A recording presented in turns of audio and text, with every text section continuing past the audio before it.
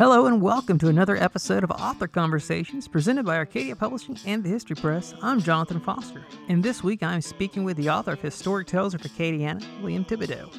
A century on, the twisted wreckage from the Rickahuck disaster smolders. Passenger trains turned into husk amid pre-dawn fog. Would-be assassins draw straws to determine who will take out Huey Long. And pickers stroll the banks of the Vermilion River during the heyday of the Spanish moss industry, plucking their livelihood from majestic oaks, many of which still stand. This strange country bewilders Vermilion Parish pioneers, and the olive once again pies the waters of the Mermato River. Author William Thibodeau plumbs the record of Southwest Louisiana, breathing fresh life into the fascinating history of Acadiana. William, thanks for joining me.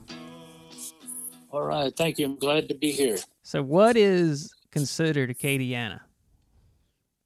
Acadiana is a 23 parish area. It's actually a triangle where that's where predominantly the Acadians have settled. And what is an Acadian? Acadia was years ago before it became Nova Scotia.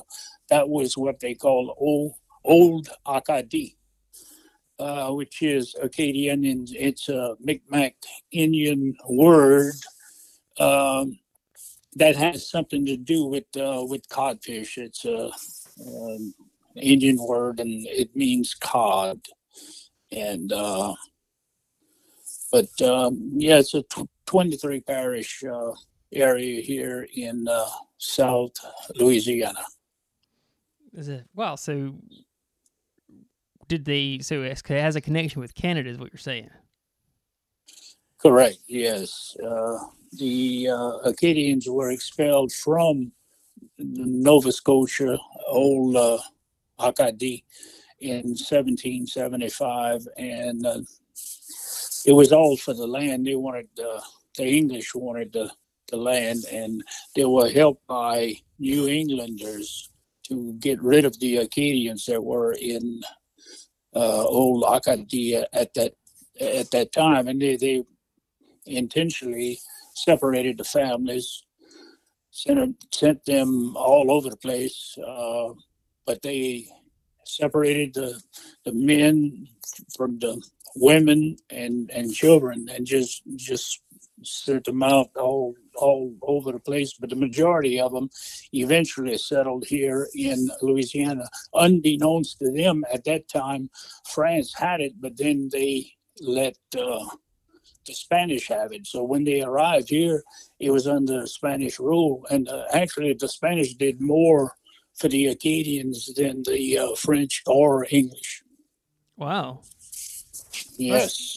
That's a very interesting history, I think. So have you always loved the history of the area? And what is it that fostered your love of that history? What is it that what now? Fostered your love of that history? Well, I grew up here in Acadiana. The parish where I'm from is just west of where I live. I live in Lafayette, which is Lafayette Parish, but I grew up in Acadia Parish. And I've always been interested in history. Unfortunately, not so much so while I was in school, but later, as you get older, you get a little wiser, hopefully, and so that's where my love for history actually developed. Well, and this, you've written 2 books for us. The latest book has some happy things in it. For instance, the Cajun Music Hall of Fame and Museum. Do you want to tell us a little bit about the Cajun Music Hall of Fame and Museum, where it's at, who's in it, maybe? Yeah, the Hall of Fame is in Eunice, and it's in South Central Louisiana, and the museum houses a lot of memorabilia from various Cajun musicians, and one item that I wrote about was about Aldous Roger, which is Roger in in French means Roger. Anyway, it's Aldus, Aldus. Aldus Roger was a fine accordion player.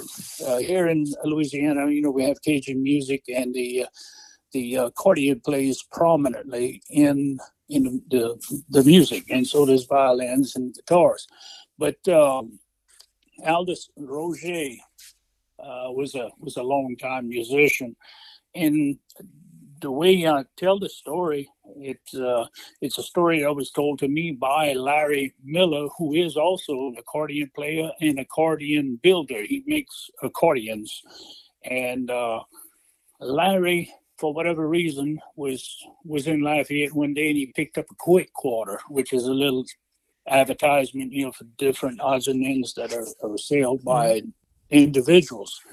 And he found an article that said Aldus Roger accordion. So Larry calls the number, and the person on the other end, Larry Miller thought it was maybe not a real Aldus Roger accordion, like a model maybe. But when he called, on the other end of the line was Aldus Roger. And oh, wow. Yeah, and he wasn't expecting that.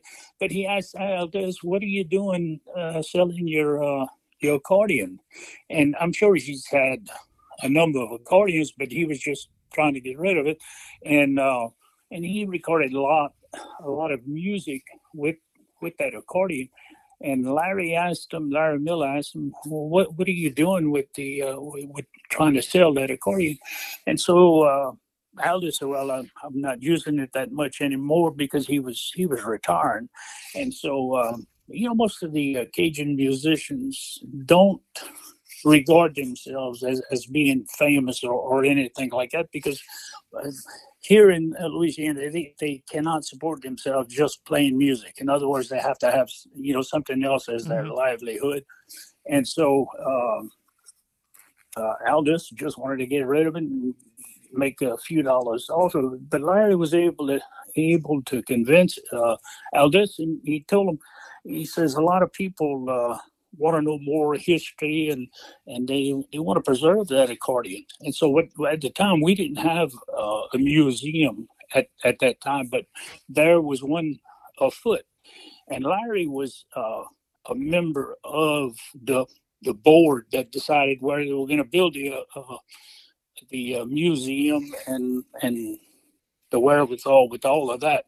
But what Larry told Aldus, what he was going to do, he was going to buy the accordion from him and hold it until the museum was built, and then he would put it in that museum. And Larry paid $1,800 for it.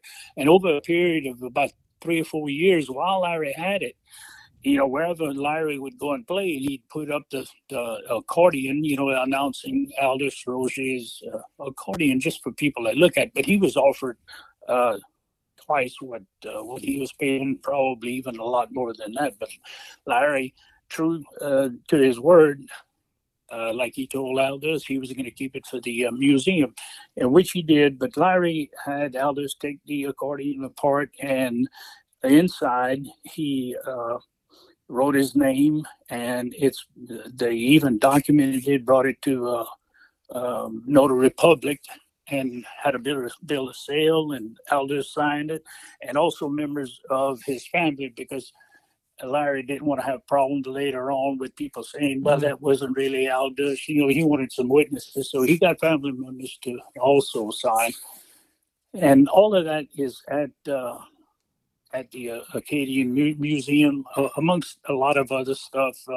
Like one guy from Crowley donated an old automobile alternator that was used to provide amplification for music.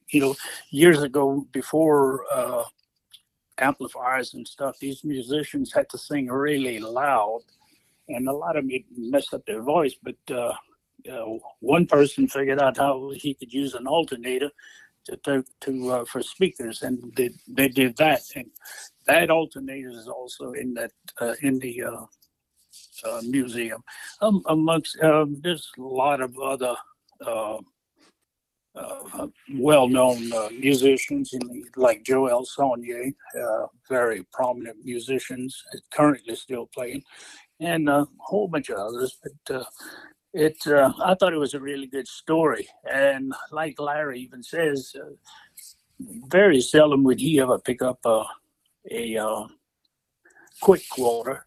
And so it was more or less like a divine intervention that kind of guided them that way, and it all fell into place. Yeah, it sounds almost like it. You also have some political intrigue in the book, and it's almost some historic, something that had happened historically in our nation's past with a man named Elbridge Gerry. Came to haunt politics in Louisiana. Gerrymandering, of course, is where you realign districts, and Elbridge Gerry did that to favor the Federalists back in the beginning of our country. And how did that affect Louisiana politics? Well, back then, if you owned the legislature, which at the time Huey Long did, he had a lot of people. Once most of them were appointed or elected to various positions, Huey Long would get their signed resignation for them on day one and just keep it in his breast pocket up until the time if he ever needed it. But as far as realigning districts, that was pretty common back then, and that's how old Judge Pavie got really removed from office. Well, he just decided he wasn't going to run anymore because everything was against him. And Judge Pavie's son-in-law was Dr. Carl Wise. That's the guy allegedly that assassinated Huey Long. And that was back in 1935. Yeah, it's amazing how, something from our nation's past keeps haunting us, coming into Louisiana, into a Louisiana governor. And, one of my favorite, let me go to another part of the book that I really like, because it seemed like there's a part of the book that seems like you really enjoyed writing about it, William. And that was the olive. The way it was written, that chapter, it seemed like you really enjoyed telling that story. Yes, I did. Yeah, the old olive, and for the life of me, I don't know how I came across that photo. It's not an actual photo, but it's a digital copy. I don't have the physical photo, but I don't know how I got it, but I've got it. And I thought that was a pretty good deal. And I found newspaper articles where they would take all these cruises down down the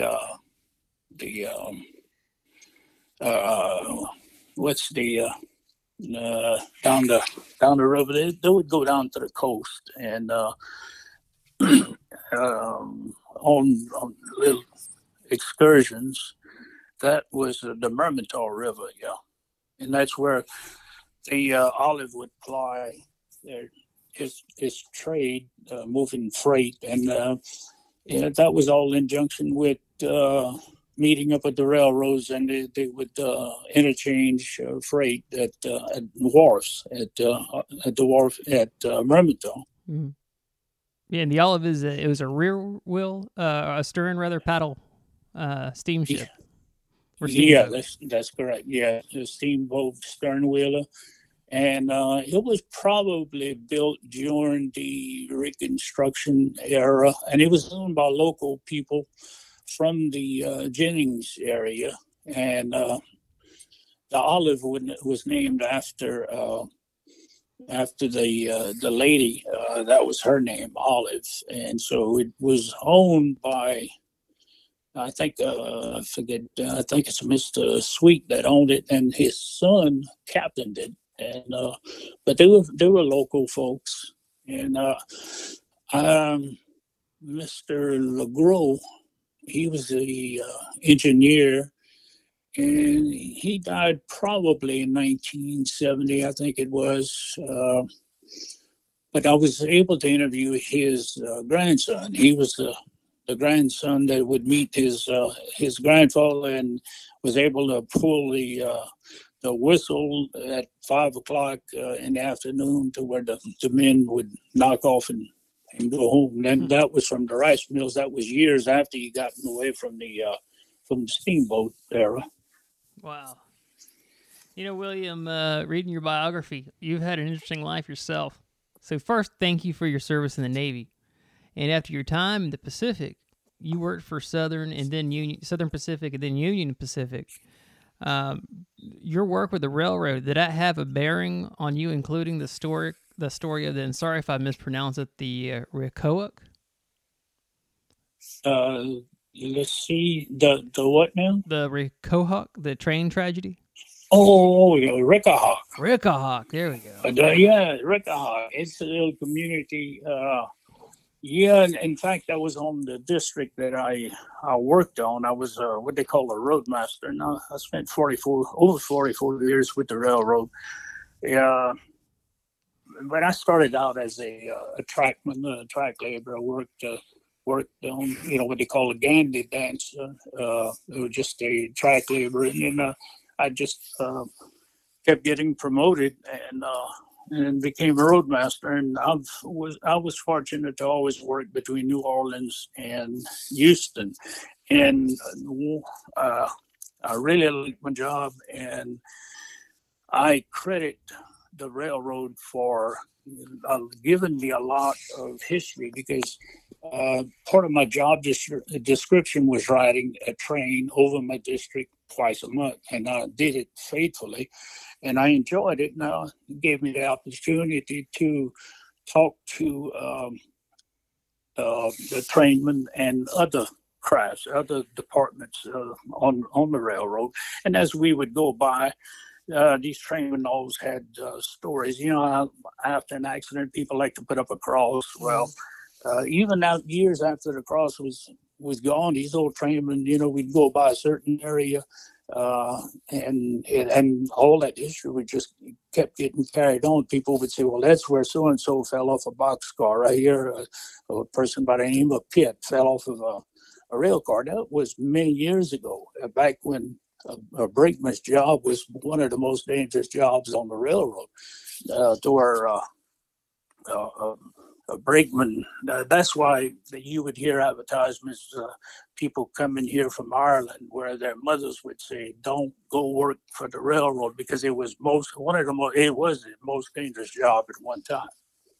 Wow. And that's exactly how unions came about at that time, because it wasn't better wages or anything like that, but it was more or less a benevolent society. Somebody would get seriously hurt or killed, this group would pick up money and give it to the family. That was before a lot of people didn't have insurance or anything like that back then.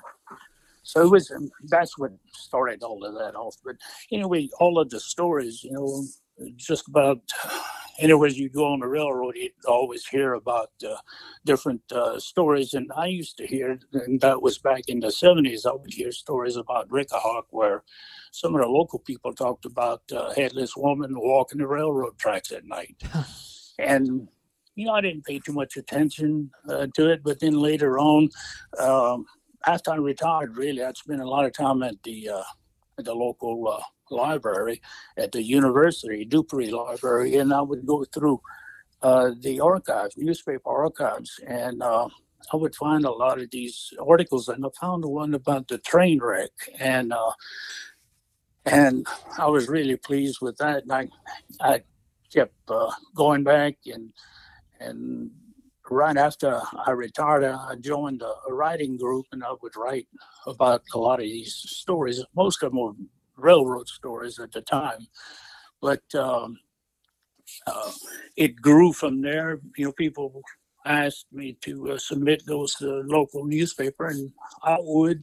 And after a while, I had 3 or 4 different newspapers that I was giving them articles, which I still do today. I send articles to several different newspapers. But at one time, it was all short articles. The newspapers wanted a 140-word article, and it's very difficult to write an interesting story. But, and when you're limited to only 140 words. But so now I write sometimes 4 and 5 pages long newspaper articles that I think are interested in and what people I think would probably enjoy reading about. Yeah, that's one of them, definitely. And I mean, you have so many different things in this book, and also in your first book, that just there's something for everybody. Really. Even if you're not from that area, because I'm not, and I really enjoyed the books too. You even got true crime stories, because you have a Uzeb Vadrine. I don't know if I'm saying that last, one at all. You have, that story in here too. Just so much, but I'm keeping you past the time I wanted to keep you. But William, thanks for being on the podcast. I really appreciate you. Okay, well, thank you for asking me to be on here. And thank you, the audience, for joining us. Both William's books, Hidden History of Acadiana and Historic Tales of Acadiana, are available online at acadiapublishing.com and everywhere local books are sold. Have an author you'd like to hear on the podcast or questions for me? Send me an email at arcadiaauthorconversations@gmail.com. Thanks to Jay and Bill's Unnamed Band Project for the theme song. You can find them online on Facebook and Instagram. I'll speak with you again soon.